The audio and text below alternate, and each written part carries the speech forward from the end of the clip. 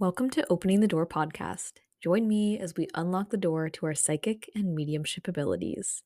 Today, you'll hear a conversation I had with Kalem. We talk about Kalem's spiritual journey, obviously, and also you will learn all about Lenormand cards and the basics about how to use them in this episode. I had a lot of fun connecting with Kalem and talking about these sort of older, folkier forms of divination, and this was just a really fun conversation to have, and I learned so much. I think that you will too. We were connected through Anthony, obviously our pod BFF, so we do mention that in this episode you'll hear. And yeah, just a really cool new form of well, it's not a new form of divination, but a new to you maybe form of divination for you to learn about today.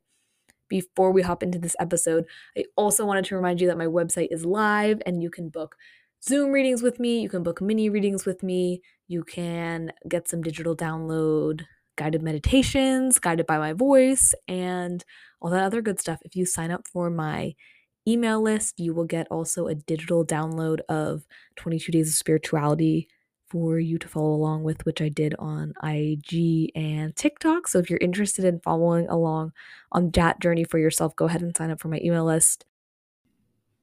Enjoy, and remember, don't be afraid to open your door. Today we're welcoming Kalem to Opening the Door. Kalem Turner is a professional astrologer, tarot reader, and Scotland's leading palmist. Kalem started reading fortunes as a teenager and now at 29 years old is branching out into teaching and writing, helping others to divine their own future. Today, Kalem is here to talk about a lesser-known oracle, Lenormand. Kalem, welcome to the podcast. Hello, thanks for having me. Yeah, so excited. As we chatted a little bit about before we hit record, Anthony, who is our pod BFF over here, connected Our us. mutual friend, yes. Yes, connected us to talk about Lenormand specifically, which I am so excited to talk about. But first, before we jump into that topic, can you tell us a little bit about your own spiritual journey? How did you get to where you are today in your practice? Yeah, I feel like it's always been there sort of inside of me. I always kind of use the same examples in interviews. And I feel like any witches out there will kind of like relate. There are kids who wait all year for Christmas and there are kids who wait all year for Halloween. And I was definitely the one waiting for Halloween. As a child, I was sort of obsessed with witchcraft, really. And we have a strong history of it here in Edinburgh and Scotland. So I never felt disconnected from it as a child. But when I started to grow up, I sort of realized that it wasn't normal, right? And it kind of had to go away in a box for a few years whilst I lived my teenage life and started to discover, who I was as a person. But I always sort of came back to that. It was never like fully out of interest. I think I got my first tarot card reading when I was 10 years old. Wow. And it was in like a traditional like Romany wagon, like the old wooden Vardos, in a grassland called the Meadows in Edinburgh, where I live, not knowing that, 15 years later, I'd be starting my career in the same place.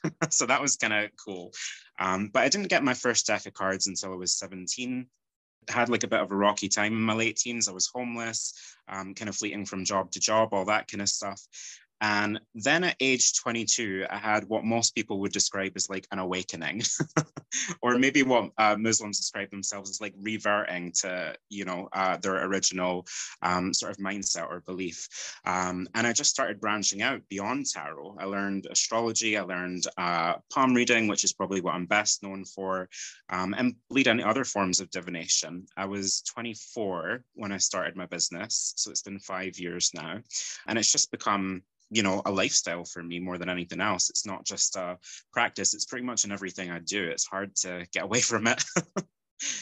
Amazing. That's so cool. And I think palm reading is something I haven't touched on the podcast yet as a topic, but it's just so cool that you've accessed some really interesting, and we'll obviously get into Lenormand as well, but these sort of different forms of divination that feel a little bit like maybe a little bit more ancient or a little bit more niche, like folky almost, like these really yeah, sort of, they have like a really cool background and history of like so many people used to do them, right? And then it sort of fell out, and now it's sort of like ebbing and flowing. So I just love to mention that. Cool stuff that you're accessing. Yeah, I'm definitely drawn to the more kind of like you said, like folksy methods. I mean, I'm an astrologer as well, which is not folksy in any Great. sense. It's almost academic. A lot of people would say it's academic. Yeah. But I named my business Fortune by Kalem because it is a fortune telling business. And I feel like a lot of fortune tellers, even today, they feel like they have to call themselves psychic or diviner or an intuitive, or they just say they're a tarot reader or whatever. Because fortune telling almost has this like old world kind of sense around it. It evokes like images of a fortune teller in a tent, you know, in the 1800s at a fairground, something like that. But I'm trying to sort of like keep it current. Yeah. Yeah. Do you think there's a difference between doing psychic work and doing fortune telling work for you? Is there a difference, or do you see Yes, them as sort of definitely. one and the same? Definitely. I mean, the two can bleed into each other. You know, they are connected in some ways, but I avoid calling my advertising as a psychic because I don't perform psychic readings. I don't give mediumship. It Right. actually has happened, and we can talk about that. It's happened in Lenormand cards and occasionally tarot, and a couple of times in the tea leaves as well. But I try not to do it because it's not a service that I guarantee. Right. I'm not here to bring a message from like dead Aunt Sally or your grandmother or whoever it is. But they are always connected. I would deem fortune telling more as future reading from traditional methods, usually, whether it be cards, palms, tea leaves, whatever. Whereas psychic readings would be more towards mediumship, clairvoyance, even mind reading, telepathy, something like that, which is, I guess, more of like performance based by mentalists these days. Right. But that's kind of how I separate them. Interesting. So do you consider yourself psychic at all? Yeah, definitely. I think anyone who does any kind of readings, whether it be tarot, palm, astrology, and I do like a bunch of different kinds. Yeah. There's days I'll come home after work and I'll be like, oh my God, that was like psychic shit today. Like that was a lot of it. But I avoid using the word because of mainly others' preconceived notions about what it means and what they then expect from you. They expect Right. something different from a fortune teller to a psychic. Yeah, great. Love the delineation. I think it's definitely cool and interesting for people listening to hear about what the differences might be. What are some of your favorite ways to access your own intuition just in your daily life? Like if you're not reading for anybody, just for Mm-hmm. yourself. Yeah, so I try to avoid reading for myself, mainly because I'm a Pisces. Like I've got a lot of Pisces, so I'm heavily delusional, intuitive when it comes to like other people's feelings and like other people's events. But like I look in the mirror and it's just clouds, you know. So I try to avoid doing like cards for myself or anything like that. I do astrology. I follow my own transits, obviously, and I actually think astrology is the most superior form of divination in terms of predicting future events with transit readings and especially for timing. But even just, you know, natal chart analysis, you know, you as a person. So I follow that a lot. I try to live by astrological transits because I feel like my life lines up better like that. However, and I always forget what it's called. The name will never stick in my mind. I just call it signs, like reading signs in day-to-day life. And that might be certain animals that, you know, come across. I live in the countryside, so I like, see animals quite often. It could be, I talked about this in the last podcast I did with someone on tea leaf reading. It could be like looking at what kids do. They look to the clouds in the sky and they see a shape. You know, I kind of liken that to tea leaf reading a little bit. So I try to not get confined to a deck of cards or a birth chart or the lines in someone's hand. Especially for myself, I try to see it and permeate through everything. Yeah. This is a total aside question, but since I have you here, one thing I've always wondered about palmistry specifically is how can we tell things about people and like maybe some future stuff that might happen to them based on their hand lines? Like I feel like we do such similar things with our hands. Like how can our hand, the lines in our palms tell those things and like be so different? I don't know. I know it's like a totally we're off our question list, but if you have any We've thoughts gone on from it. Lenormand to palmistry, but it's okay. The way to make predictions based on the lines of someone's hand is either by looking at the condition of it. So it tends to be deeper and stronger, is more positive. On the lifeline, that would be a sort of physical body interpretation. On the headline, that would be someone's mentality, their heart line, maybe their romantic life, or even the condition of their actual heart.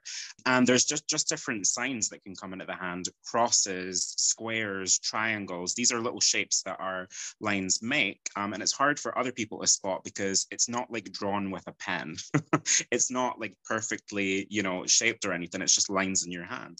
But you can make predictions based on the lines. You can make predictions based on what we call the mounts, which are just the 7 divisions of the hand and the kind of shape of the palm. There's lots of ways to do it through palmistry, but it's very different from, I guess, card reading, especially Lenormand, because I would say Lenormand more predicts people. It can be quite detailed for events and things like that. Palmistry is similar to astrology in that you can see timelines with it. There is actually like age on the line, so it's maybe a little bit more accurate in terms of timing, but I wouldn't say it's as detailed for events as cards would reveal. It might be in your reading, if you're very intuitive, but I feel like the cards offer more detail there, whereas the hands are more guidelines. Yeah. Fascinating. So cool. Well, okay, we'll get on topic here. Let's talk about Lenormand cards. So I had heard about Lenormand cards maybe once in passing in some other podcast I had listened to and thought, interesting name, never heard of it. Okay. And then as we mentioned, Anthony brought them up to me and then introduced the two of us for this episode. So can you start by telling us a little bit, like, what are Lenormand cards and a little bit about their history and origin? Yes, so I liked what you said earlier, a lesser known oracle, Lenormand, like that's a good way to put it. The Lenormand cards date back to the year 1799, as far as we know. So not too far back, they're not ancient, but still a time gone by.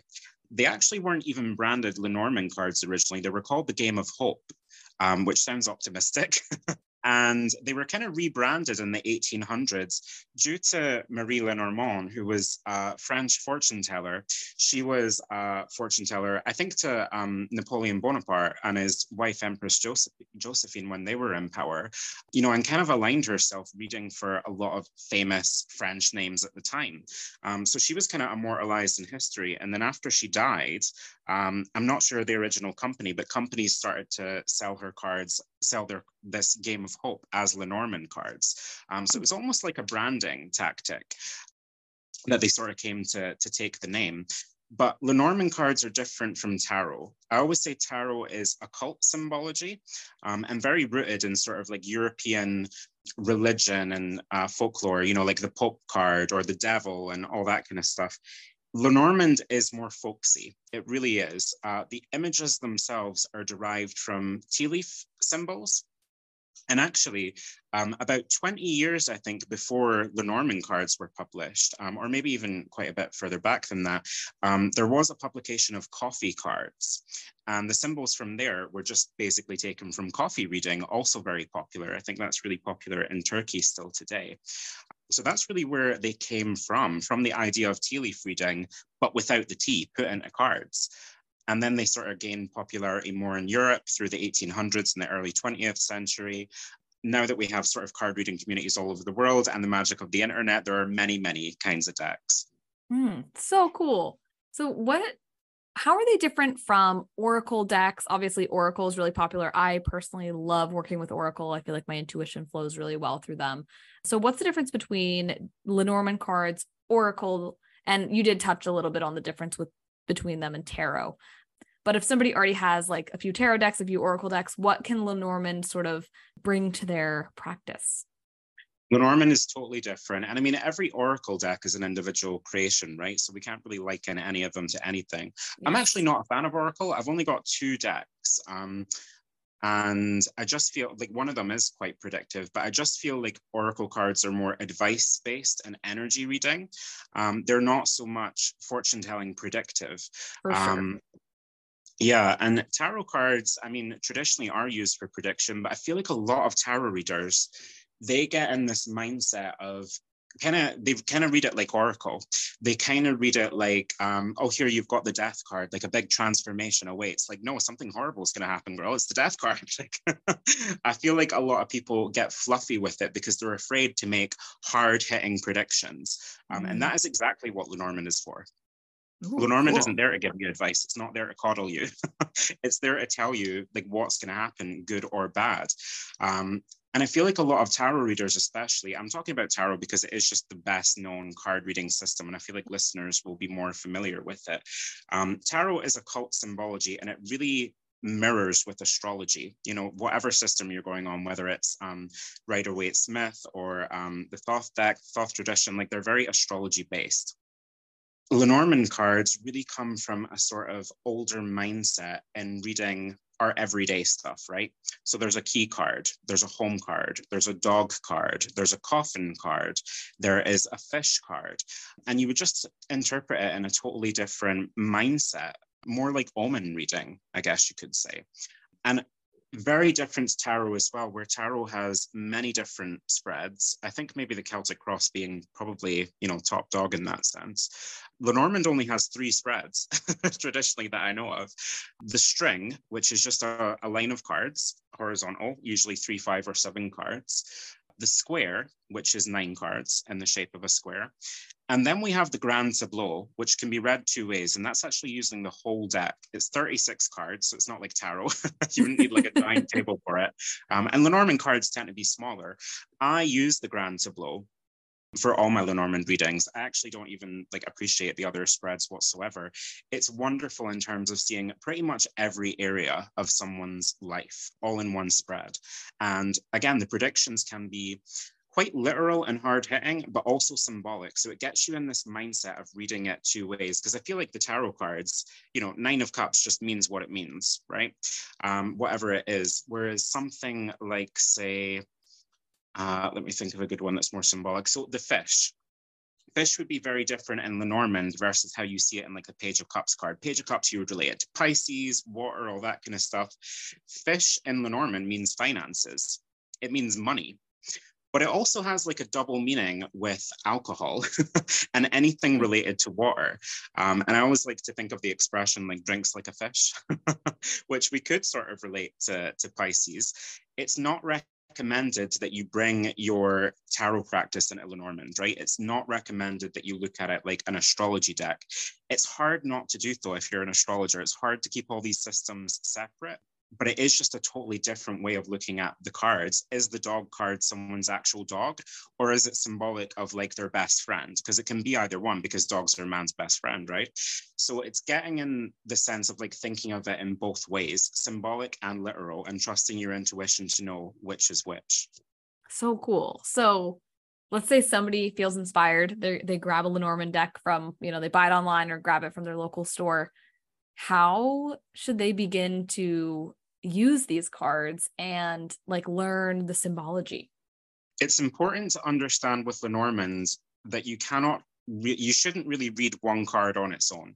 Whereas Okay. like for tarot, that's kind of how tarot started, I guess, through sortilege, like choosing one card and reading it as a fortune or as an answer to a question. Lenormand cards are read in pairs or in 3s or in 4s. They kind of give meaning to each other. So for example, the fox card. Now, again, it can have multiple meanings. It could be, rarely would it be a real fox. It is possible, and that's come up for me once. It's usually going to be more symbolic of someone being cunning or sly, you know, all these kind of more folksy associations we have with the fox. For me, it's actually a career card. But what are you going to do if you just pull the fox card? You'll say, oh, you've got a career card. How do you make a prediction from that? It's nothing. Right. Yeah. If you if you combine it with, say, the stars card, what's the stars card symbolic of? Well, it's symbolic of astrology, of science. Again, use your intuition to tell you which one. So fox and stars, for me, that would be like your career in astrology. Pull a third card. What is it? It's the sun, success, or creativity, or summertime, whatever the interpretation is. So you kind of have to get in the habit of storytelling and combining these cards as if they were individual elements of one story. if that makes sense. Yeah, no, yeah, definitely. And so do these cards, like usually tarot decks and some oracle, come with like a booklet to tell you what each symbol means or like how to look at Yeah. it? Are Lenormand the same way? Do they come with some sort of guide? Most of them do. I mean, I only buy antique decks. And again, because they're European, they're mostly in French or German, and I don't speak either language, so I can't really read them. But if you order like a normal Lenormand deck off the internet or whatever, it should come with a little white book in the same way that tarot does. I think maybe it's not going to be as great as explaining the spreads, especially with the Grand Tableau. There's two ways to lay it out. I always go 9 cards in 4 rows, and it's kind of like a little game figuring it out. So, for example, card number 3 is the ship. So, if you were performing a Grand Tableau, you would shuffle the cards, lay them all out, and whatever card came up in position 3, you would combine it with the ship meaning. It's almost like that position, that spread position, if you like, is related to its the card that it's related to. So say, for example, I pulled the clover in position 3. You would combine the clover with the ship, right? The clover's Ireland, so they're probably going to Ireland or on a gambling trip maybe, or somewhere fun. So yeah, it's always in an essence of combining them rather than reading them on their own. And I feel like people do that with tarot spreads as well. They're like, oh, this position is past, this position is present, this position is Right. future. I pretty much always read future with Lenormand. I feel like people should know their past or present already. Can sometimes be helpful to look back on it, but I'm really always more future focused with it. Yeah. So in each row that you're describing, does each row represent something different other than like, yeah, we're seeing like the points 1, 2, 3, 4, 5, 6, 7, 8, 9 in each row. But does each row, like you sort of said, it's not really past, present, future. So does each row represent something, or are we really looking at it from like a bird's eye holistic view? There's different ways you can do it. The most traditional way to do it, and I actually don't do this way, it's called the near and far or the distance method. And it's kind of like in tea leaf reading. There are 2 people cards. There is the lady and the gentleman, so it's very gendered. And you're either going to be the lady or the gentleman, depending which one you're going to be. The one that you're not choosing as yourself, that would be seen as your romantic partner. And you can either read the cards that surround the people cards. I don't like it because that's kind of reading them as individual cards again, so there's not as much detail. It really depends on what position it's in. So say, for example, if a student comes to me, right, I'm always going to look for the book card because that represents education, books, writing, whatever. The book card is number 26. So I wouldn't just look for the book card and see what position that's in. I would also look at position 26, which would be the house of the book. Or say, for example, I'm thinking about position 13 is the child card. So if someone had son, daughter, whatever, you would always look to the card that you've drawn 13th to relate that to their child, not just looking at the child card. So it's like you can see things in multiple places. You're not stuck to sort of one corner of the spread reading on one area. Fascinating. That is really, really cool. You sort of just you touched on in the beginning sort of yourself having some maybe mediumship experiences with these cards. Can we get some stories? Yeah, it's totally unintentional because again, like it's not my goal to bring forth like a message. And I get a lot of clients as well. I used to kind of entertain this, especially with younger clients, and they'll say, you know, what does this person think of me? And it's totally possible to do that with cards. Like I've done it many times, but now I just say, I'm not a mind reader and I'm not comfortable speaking for someone who I've never met, who probably doesn't want me guessing, you know, what's in their head and relaying it to you. I felt the same way about dead people. I don't want to speak for the dead, but it's just come up. It's just happened sometimes. The last time it happened, it's probably been a couple months actually, but it was cards that came up. It was the death of someone's mother, but not the client, it was actually their partner. And that's what the cards were saying. And I was like, but this is to the back of you. So I feel like this has already happened. Like, is that relevant? And she was like, yeah, because we're clearing out her house right now. Like she died like very recently. Yeah. And it's not what she was looking for or expecting, but it came through anyway. Yeah, it rarely happens, but it's always by accident. But I just, you know, I tell it like it is. I'm not going to like ignore it Yeah. if it is there, because I feel like that's sort of meant to happen. But the Lenormand cards are wonderful for mediums. I've seen good mediums with tarot cards as well, but Lenormand is wonderful because it is the language of spirit. Again, it's like reading signs from spirit in day-to-day symbology, whether that be like the mice card or the flowers or the tree. These are all things that kind of we see in our natural life. And again, you can always ask the universe for these kind of signs, and they'll pop up in your life. Not always in the way you think it will. Yeah. But it does come through. And I feel like Lenormand is an excellent way to connect with spirit. Yeah. So let's take that situation that you were in. Were you seeing a specific card in a specific placement that Yeah, alerted I can you? I can remember the cards because Okay. again, it's Yeah. quite unusual. So it was the bear card, right? And the bear card for me, it can mean multiple things. It's usually a mother. It can also be authority figure. It can be managers. Occasionally, it can be actual bears. If you see the ship paired with the bear, someone's probably going to travel. It happened for me last year, and I was like, "Where am I going to go that has bears?" And I ended up getting a surprise trip to Romania. So it's wild. It can be So literal as cool. well. But the bear card showed up in position 28. And card 28 is the man, right? So it was this person's partner. So I'm like, okay, I see your partner's mum. The other technique that I use is called mirroring, and it's a bit hard to describe. But if you imagine the spread, if you imagine this sort of rectangle shape, 9 cards in each row, 4 rows. If you were to fold that like a bit of paper, any cards that touched, you would combine their meanings. So in this case, Interesting. it was mirrored to the coffin card, right? Which is a Ah, card of death. And it's not like tarot death. It's not like change, transformation, difficult stuff, Scorpio, all that. It is like just something died. And if it's, with a person card, it usually is that person. The other one that it was mirrored to was the Lily card. And the Lily card is actually the father card. So I think I just didn't notice that one at first. But the lily card can be symbolic of fatherhood. It can be symbolic of spirit as well. It can be an actual lily or just a sense of peace as well. But when I pieced that all together, it just kind of came through like a message of I'm at peace, I'm with your dad now, like that kind of stuff. But not for her partner who was not present.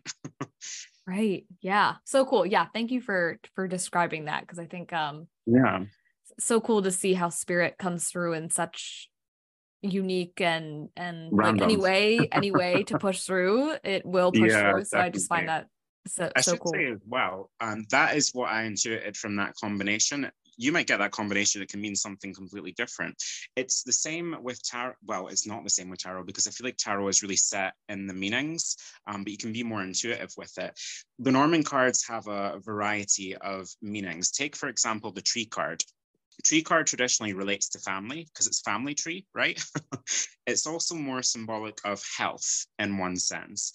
I've also seen it show up in a career position when people work outdoors, when they work, as a gardener or in sort of environmental stuff. A lot of Lenormand readers would also see it as growth. And I try to stay away from that because I feel like that's more of like a tarot sort of interpretation of what it is.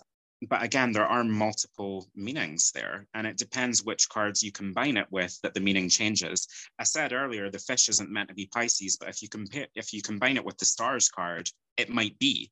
There's also the sun and the moon card. These are more astrology cards that come into Lenormand. And there are a few cards that are the same. So the sun card, the moon card, the tower. I think I'm missing another one. But these are the same as tarot, but they're interpreted totally differently. The tower in tarot is seen as destruction. It's the falling tower. Right. In Lenormand, it's an actual tower. It's a real building. It Ah, might be a castle. It might be a government building. That's a big association with it is government stuff. It might be the concept of something being tall. It might be the concept of solitude. So again, this more folksy interpretation of the tower. But as an astrologer, I'm connecting them constantly. I would say that the tower in Lenormand is Saturn. The tower in tarot is Saturn's return. So it's ah. a massive transit. But they are interpreted differently. You would rarely interpret the tower card in tarot as being like a cathedral or an actual building Right. or relating to Yeah. government, depending on the context. Yeah. Yeah. I feel like sort of what I'm getting from it is they're definitely a lot more literal in interpretation, but also have this sort of folky non-literal sense to them Yeah, also, if that the makes more sense. symbolic one. Yeah. And it's evolving with us. It's hard for me not to put astrology into everything. I feel like I had to totally stay away from that when I was trying to master the Norman cards so that I didn't gravitate towards tarot meanings or astrology meanings. And I just learned, the Lenormand meanings, which can be more likened to like tea leaf reading. I think once you know, or once you start to learn symbology and the way of Lenormand, it can spill over into other things like tea leaf reading, like dream interpretation, like crystal ball or visions. And again, this is where psychic stuff kind of comes in, or like connecting to spirit, because spirit works in symbols, right? This is what clairvoyants kind of get. They get it in their mind. They will see an image of something, but that image is often symbolic in the Right. same way that Lenormand is, but it also might be literal. So, focusing your intuition to let you guide to which one it is. And some of it Yes. is trial and error because it is going to be individual. It's not always the combinations aren't going to work for everybody.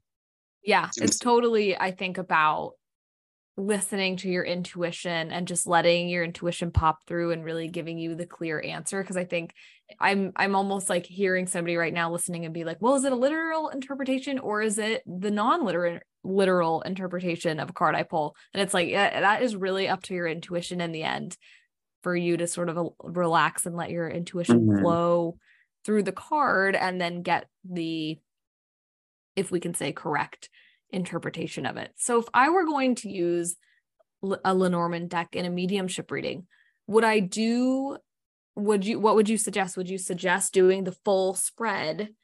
Because you said you don't really Mm, pull them individually. So if I was like I connecting with, don't. let's say, I don't someone's mother, personally. yeah. Yeah, pulling them one at a time is not good because you need to read them in combinations at least. Like the smallest string we could consider would be 2 cards. It's Mm. usually going to be 3, 5, 7. Some people would do 9. I don't want to advise people too much on how to like connect through mediumship with it because I feel like first and foremost you have to learn it as a fortune telling tool. It is there to predict the future. It's what it was designed for specifically. Whereas tarot, we can argue its sort of origins, but really it sort of stemmed from like Egyptian playing cards and then like gambling cards for the Italian aristocracy. It wasn't really designed for divination. I think it came to be associated with divination because of the sort of religious and spiritual concepts in it. And people even used to see gambling as a sort of spiritual event, I guess, your luck, your fate, your hands, all those kind of associations. Whereas Lenormand cards, they stem from tea leaf reading. They stem from predicting someone's future through symbology, through symbolism. So learning that first, I think, would help. And sort of once you know that language, then you'd be able to hear spirit coming to you through the cards, or Mm. see it, or know it, or feel it, whatever you like. Yeah, I wonder if like what's coming to me right now, like if I'm already plugged in with somebody's loved one, if I'm already connected with, let's say, somebody's grandmother, I feel like I could pull those cards out and let's say do like a 9-card spread as a message, letting her channel through the cards Yeah. as a predictive future message, which I actually think could be really pretty cool. Yeah, I work with a medium and she, reads tarot cards, but it's mainly a trigger for spirit. It's mainly her saying like, this is what's going to happen, but it's what they're telling me, sort of. Yeah, I just try to avoid it, to be honest. It Yeah. always comes up by accident for me. But I don't think it's a good tool to relay a message of communication, usually. I know I gave that example earlier of like, I'm at peace, I'm with your father, Mm. but that was totally non-intentional. It really should be future focused, I think. And there Yeah. are methods you can use to sort of read past and present as well. But again, that's just not my thing. I love to talk about the future. Yeah. So these are future focused cards. I feel like that's a good thing to just remind people. So yeah, super The interesting. other thing that's sort of great with them, and this is where it differs, it ranges from reader to reader, right? Everybody's going to feel differently about it. But I notice, and this is the same for me, Lenormand cards are much better for general readings. So when I say general readings, I don't mean like making generalizations. I mean like just laying them out and seeing what they say without any intention, touching on multiple areas. Whereas tarot is better for focused readings. Say, we'll talk about your love life or your career or your finances or your home life, like one thing at a time. And I feel like tarot, for me anyway, is better at answering questions.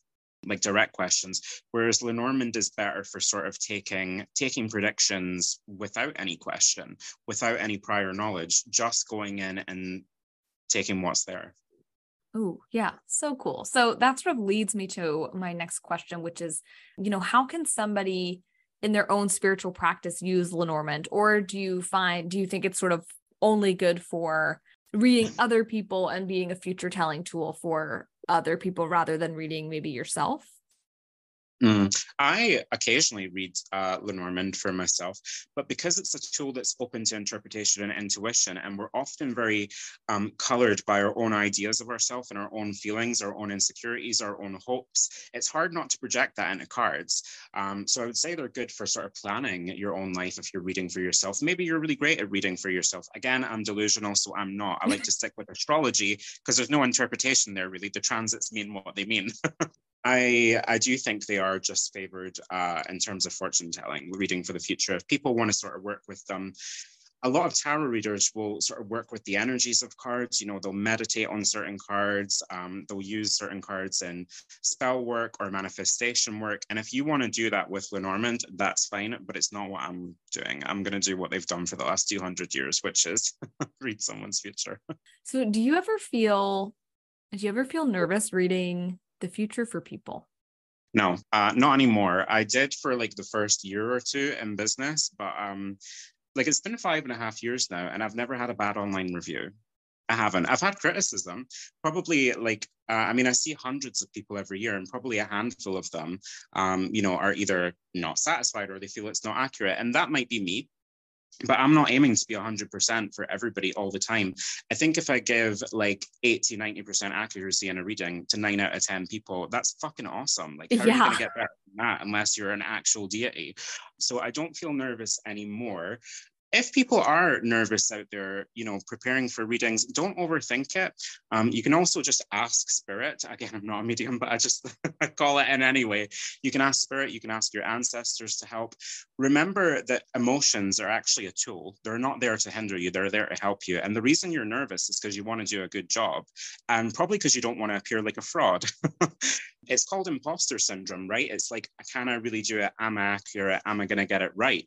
But imposters don't worry about that shit. They don't care. You care, so you're probably a good person.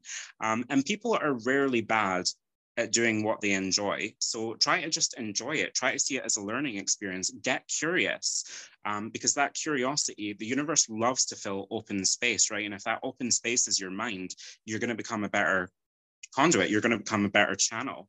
But it is normal to overthink stuff. I think the nerves that I do get are mainly from other people. If I work a busy event, my record for readings in one day was 37 people, and that was back to back, and that is awful. Don't do that to yourself. Holy shit. Yeah.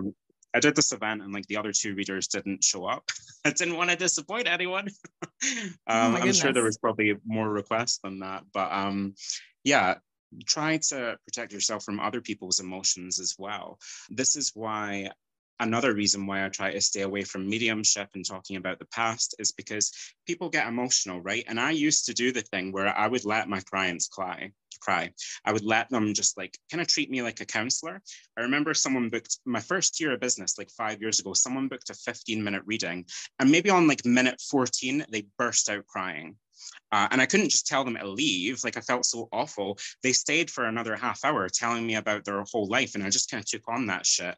They hadn't booked it. They hadn't paid for it. I think they tipped me like £2 at the time, which is maybe like $3. Yeah.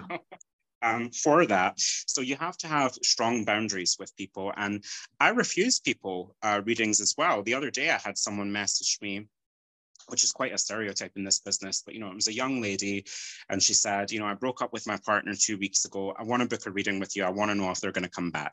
And I just said, no, I'm not here to talk about people from your past. I'm here to advise you on your future. And I'm not going to resurrect your past like a zombie, because if it didn't work out first time, why would it work out again? And I would feel bad taking money from people, either giving them the hope that they wanted, which is probably false hope, or just obliterating them, and kind of taking money for that. So I just said, contact me when when you've had time to heal, when you've gone through the process of letting go, and then we can see what else is coming in your future. But I'm not here to resurrect your past or provide a lucky charm or like a love spell. It's just not about that. This has been such a good conversation. I do have a few other questions. And so one of them is that you've worked with a lot of different types of divination, like astrology, palmistry, tarot, crystals, tea leaf reading. Why do you think that you sort of feel called to these types of reading tools? You mean like the sort of older, maybe more folksy? Because Yeah. you won't see me with like a modern deck. Right. Yeah. And It's you not also like, mentioned that you buy vintage Lenormand decks. So yeah, yes. it seems like you're drawn to these sort of folksy ways of divination. I'm wondering if you have a feeling why, and also which one is your Mm-hmm. favorite, if you could name one. Oh, so favorite, it would actually be like favorite for different things. In terms of timing events, whole sign astrology. In terms of answering questions, probably tarot cards. In terms of general readings, it would be Lenormand. Tea leaves are kind of their own thing. And I bring a bunch of other different little stuff into it. I had to test earlier this year to make sure I still like knew how to use a pendulum because I hadn't been doing it for years, but it still worked for me, I just tend to focus on the ones that give the most information. And that's cards, that's astrology, that's palmistry, tea leaves as well, but it really depends on the cup. So I don't really have a specific favorite. It's more like I have favorites for specific things.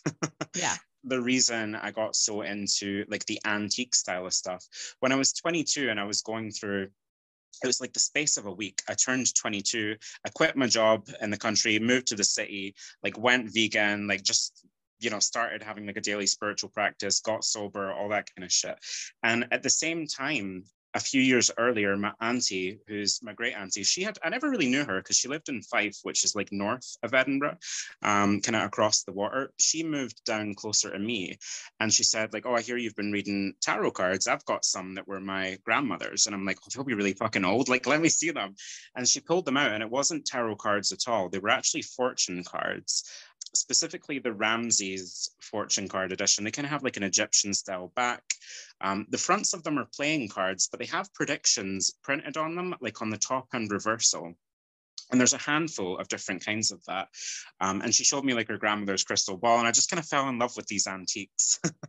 And they Ah. kind of like set me back to a time gone by. She kind of regaled me with stories from her childhood, like of tea leaf reading with her grandmother, stuff like that. So I really developed an interest in the older and also wanting to preserve it as well. Kind of like I talked about earlier, I don't want the term fortune telling to run out of fashion, to fall out of fashion, because it is what it is at the end of the day. And I actually just have an affinity for old things in general. I Oh think yeah, I'm me just like too. kind of old soul type. Like I'm not the usual 20-year-old person. Like I've got sort of like leather Chesterfield furniture, a bunch of taxidermy in my living room. It's kind of a mix of like the old and antique with the gothic for me. So I've just always been drawn to it and wanting to, I guess, preserve it, but also keep it working in the modern world. Yeah, love that. I love antique stores. I love old things, Same. like old items. I love them. I just can't explain why. So yeah, totally relate on that. And yeah, I think there's a really cool, storyline or thread in what you're sharing of, yeah, preserving these divination tools and practices that have been happening for a really long time. And I think that is Mm-hmm. really cool and I think important, and a different type of magic to really tap into. Mm-hmm. I think also it was about going back to that folksy mindset. When I had my like little, I guess, coming out as like a professional or whatever, it was very new age. Do you know what I mean? The market was saturated with like crystal psychics and aura reading and all that kind of stuff. And I'm just like, that's not traditional for my culture. Like 100 years ago, and I mean, Scotland's always been steeped in superstition and magic. I mean, our national animal is the unicorn, Yeah. I think Scotland and Wales has the dragon. We're the only like mythical creature national animal nations. But it was also trying to like preserve the mindset or the wisdom. You don't need a deck of cards. You don't need to look, in the lines of someone's hand or at their astrology chart or whatever. You can read signs in nature. My auntie does it as well. She's not really a fortune teller, but she's definitely very spiritual. And there's just all these like old superstitions and saying, like, I remember I dropped a knife in her kitchen one day and she says, oh, that means a man's going to come into your life. If I dropped a fork, it would have been a woman, all these just like little superstitions. And I think there is wisdom in them if you read them like an omen, or like a divination. Oh yeah. So cool. I love that.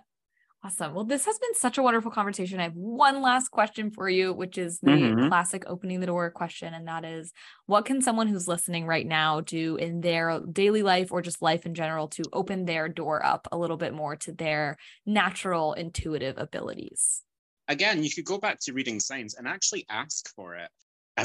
Here's maybe like a quick little story. I went to see a psychic one day who I ended up working in her shop for a couple of years. I'm not there anymore. But it was a strange day because I found 4 pennies on the way to the shop in different places. Like there was one outside my house, there was one at the bus stop, there was one on the bus, there was one on my way to the shop. And one of the first things the psychic said to me when I went in, she said, when you find 5 pence, like 5 pennies on the ground, lift it up to the sky and say thank you. And it'll bring better things into your life. And I was like, well, I found 4 pennies today. It was maybe I left the shop and like 2 minutes later, I found a penny. This doesn't happen on any other day. I'm lucky to find one, but I finally found the 5th penny. So I picked it up, lifted it to the sky, said thank you. Then I went to one of my friends' house, and I've been talking about buying a tablet for 6 months, like an iPad or something. But I'm Capricorn rising, so like I'm really penny pincher kind of thing. I wasn't going to buy it. And I walked into her house and she was like, oh, here, I've got this spare like Amazon Fire tablet. Do you want it? Like almost as soon as I walked in, I was like, that's manifestation just very quick, like to the point where I was like kind of screaming and I was like, what the fuck? Like, are you in cahoots with this psychic woman that you never heard of? But you can ask the universe for things like that. You can ask for manifestation. You can ask for signs. If you want sign of confirmation, ask for a pink elephant, be specific. Pink elephant ain't going to walk through your door, but you might see a painting of one. You might, get a small gift of one, something like that. You might see it on TV. It really can be anywhere. So don't confine yourself to a deck of cards. Talk to the universe and it will talk back to you. Just remember that it's speaking symbolically. You're not speaking the same language necessarily. You have to learn that. Yeah. Ooh, such good advice. And where can listeners find you if they want to learn more about you and check out your services? My website is fortunebykalem.com. I was using it a lot. Now it just kind of links you to my email. I do prefer it when people email me, especially for if they're in different countries. But you can find me on social media. Instagram is Fortune by Kalem. Facebook will be as well. Yeah, just look up Fortune by Kalem and you'll find me. Amazing. Kalem, thank you so much for being here and having this conversation. You shared so much good knowledge with us and people are going to love this. Thank you so much. Thank you for all the great questions. I love talking about Lenormand. I wish there were more readers out there so we can talk about it more. Thanks for listening to today's episode. If you love the podcast and listen on Apple, please be sure to rate and leave a review. If you want more from Opening the Door, follow along on Instagram at Opening the Door Podcast. Have a question about psychic work or psychic development? Email openingthedoorpodcast@gmail.com and you might have your question included in one of our future Q&A episodes.